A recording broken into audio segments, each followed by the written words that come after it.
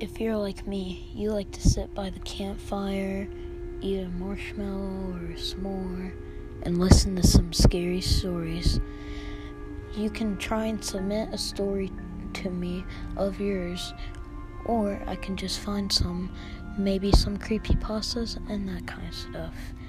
Just make sure that you are not scared easily.